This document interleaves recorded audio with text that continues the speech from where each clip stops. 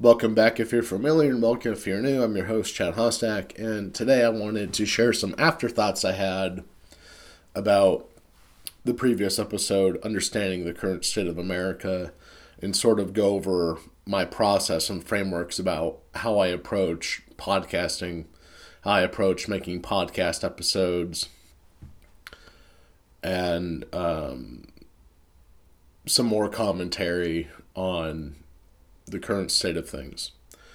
So, one thing I would like to bring up is that when I listened to my episode back, and I do replay certain episodes I make because I'm really proud of them, just like the last one, and I do understand that I could have caused anger or, maybe someone to no longer be a viewer of mine, or maybe someone wants to cancel me for some of the things I've said.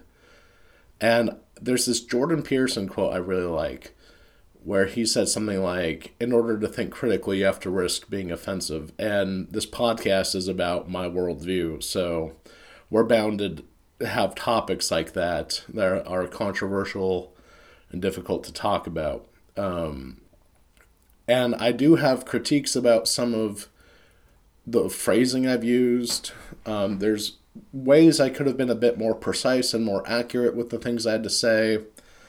And that was my most worked on episode, where there's a lot of original audio to it. However, there's certain sections I re-recorded some of the parts to have more accurate phrasing. And the thing is, I didn't want to overthink it, and I didn't want to overdo it. Don't fix something that's not broken, right? But fix the things that are broken. And so I also deliberately sometimes leave inaccurate phrasing in the original audio, even in other episodes, because it can elicit strong emotional responses and get people to think and talk about the things that I'm talking about. So there's a little bit of neutral social engineering going on there. But it's all for the sake of public discourse and nothing else.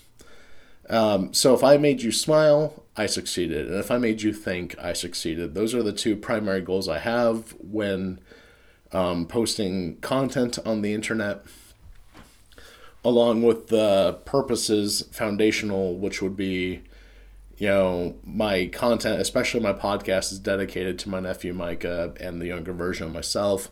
And those are the two primary people I'm really speaking to when I make podcasts or when I write newsletters. I think of them. And I was a very challenging to deal with, teenager and young adult. I got a little easier to deal with as I got older, including in my 20s and young adult life, like 17, 18, etc.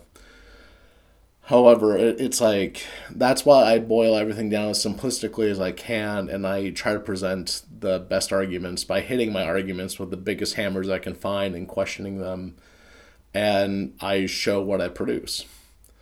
And, when I was listening to the second talking point, not about division, but when I was talking about the general politics and public discourse in America, the different groups pinned against each other, like the trustfuls versus skepticals, left versus right, and everything in between, etc. I really wish I would have talked about how there's also people like me who show their real name and show their real face and their voice, etc.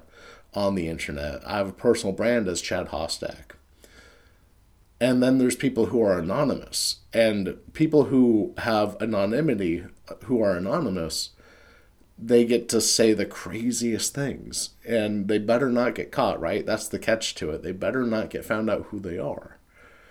And you'll notice those two different people, the kinds of people, conversing or arguing with one another. And it's interesting because the anon people kind of lose social status and credibility because they're afraid to show their real name and face with what they really think. And then the people like me who show their real name and face lose social credibility and social status because our hands are tied. We have to say things in a way that work for everybody, right? Unless you're just someone who's truly unhinged, which I respect people who are truly unhinged, whether it's Trump or Kanye West. I respect people that are truly unhinged. It's like, how would I behave if I was in a non-account? And the thing is, I did make an Anon account, a sock account, whatever you want to call it. And I didn't do anything with it because I just didn't want to rock the boat in that kind of way. I like seeing trolls, but I don't like being the troll. That's the difference.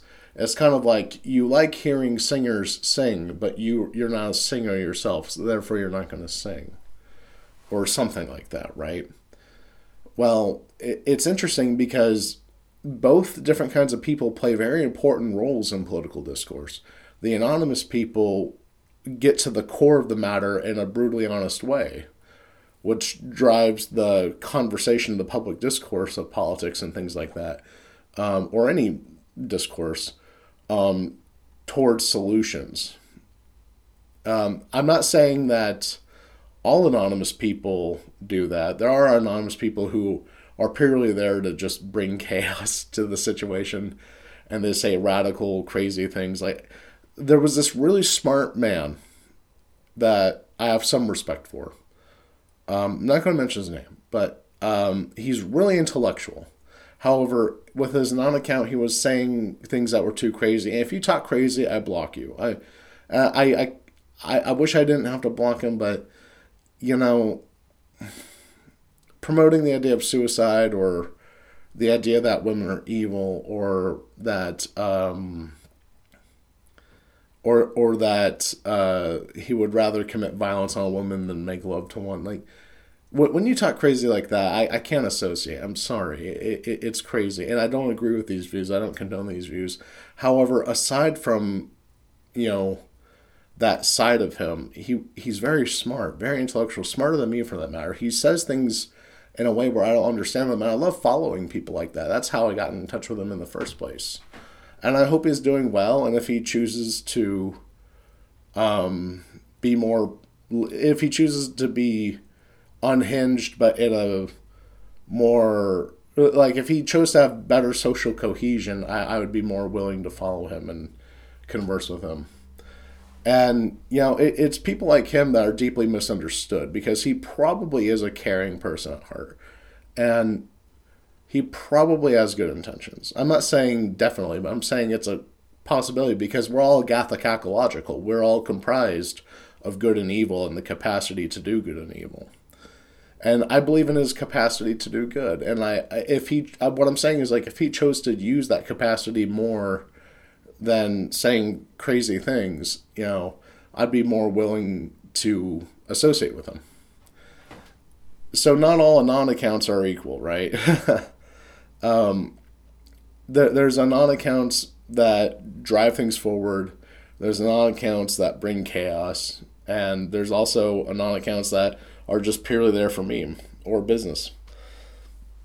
There's a variety of different other kinds of anonymous accounts. However, in the political discourse or even gender discourse or race discourse, whatever kind of world problem-y thing, anon accounts play a very significant role in how public discourse works, going towards solution and also chaos and making people think and elicit emotional responses. I do it. We all do it. We all kind of social engineer each other in a way. And we all kind of impose our will in a way. Or maybe not impose, but we all share our worldview through our example and what we say. What we communicate in the different facets of it. Different facets of communication. And so real people like me, people who show their real name and face, accounts like that, we play an important role where we're showing how principled we are and we're able to, like, show our faces. Like, there's courage to it. And we drive political discourse towards solution in a way. Well, I guess like they do the same things, really. They have their different advantages, though. So it's like the Anon accounts have the advantage of just being brutally honest and saying things, saying things unfiltered, I'll say. raw and unfiltered. And real people, we have a disadvantage where we can't really talk like that, whether we want to or not, or we're naturally like that or not. That's our disadvantage, but our advantage is that we're a representation of a real person of the view, whatever the views are. And so there's respectability there, there's credibility there, and it's just an interesting set of things. And I had like a pseudonym kind of situation. I was going as Uncle Chederico back in 2018 and 2019. The reason I gave that up is I didn't respect myself for not using my real name. Yeah, I mean, it was kind of my real name, Chederico. That's a nickname my old band manager gave me.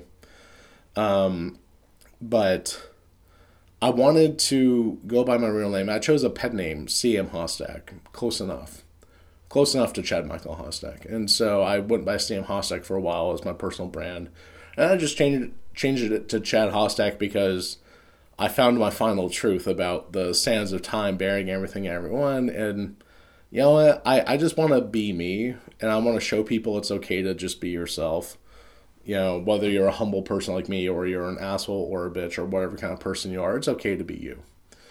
And so that's an interesting other set of groups of people that say a lot about, the current state of things with technology, tech censorship. So there's also censorship.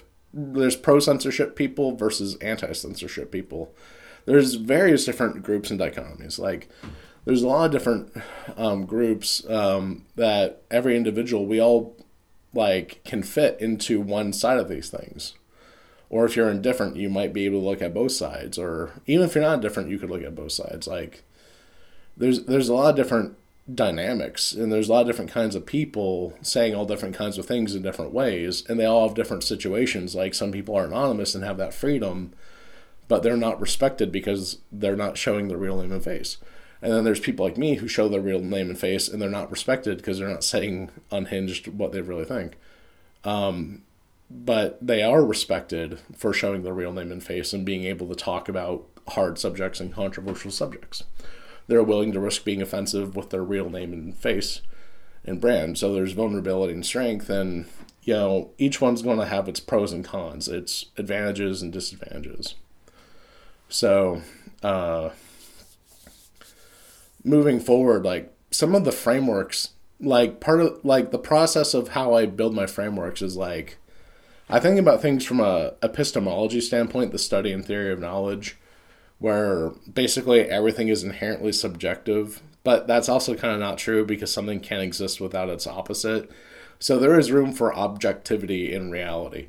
And there's also room for free will in reality to some capacity. I do believe there's room for objectivity and free will. And that's part of my worldview, because the concepts itself exist and it makes enough sense that they can exist. Not to say that's possible, they don't, but I'm saying these illusions, if they are illusions, they make enough sense to be believed in. But they also could be not illusions, and they could be real, and they are, in fact, authentic and real things. And I also look at things from a nihilistic perspective about the inherent meaninglessness of things. And the reason I approach things there in that way is because then it gives me a better competitive advantage to figure out what is the best value of something. Because even though there's inherent meaninglessness in life, and there's absurdity to that. Well, we have the ability to give life our own meaning, from our internal world to the outer world, right? The external world, metaphysics to physics. So, thinking about things nihilistically and then thinking about things existentially, I get to determine what is the highest value piece of knowledge I have. What are the highest value questions and ideas and thoughts that I have to give to the world today.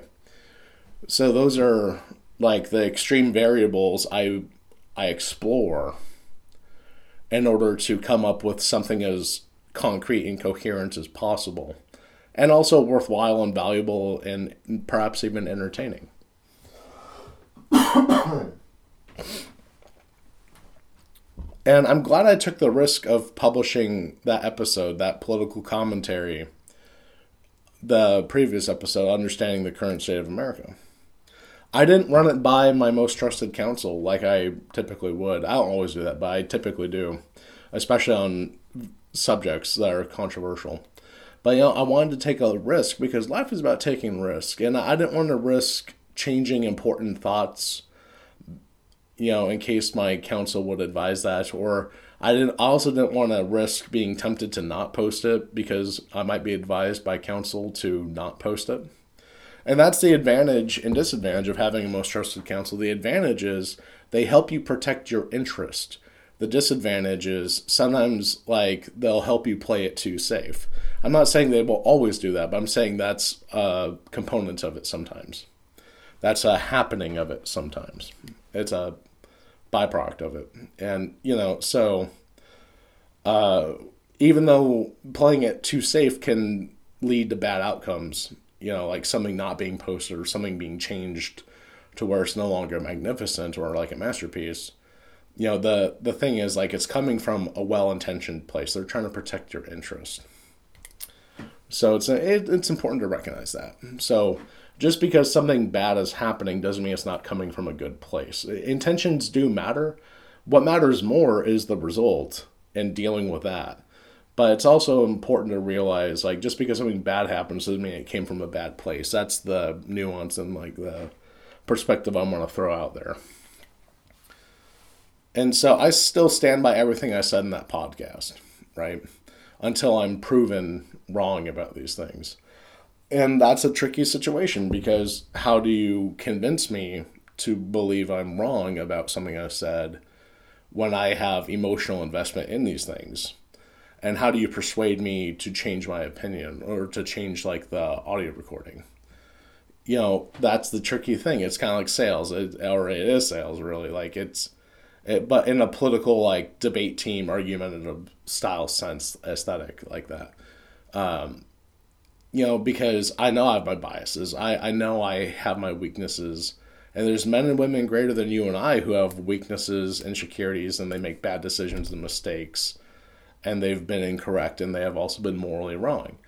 Well, the good news is we're all like that, right? We're all imperfect. However, the best way to change my mind on something is to present facts, something that is concrete and objective.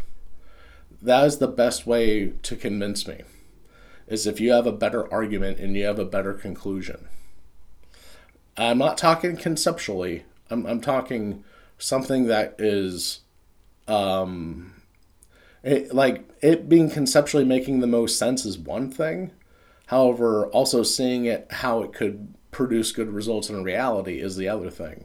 So those would be the two key components of excellent convincing and persuasion, where you're able to show that your concept makes more sense, and you're able to show and demonstrate that produces better results in reality.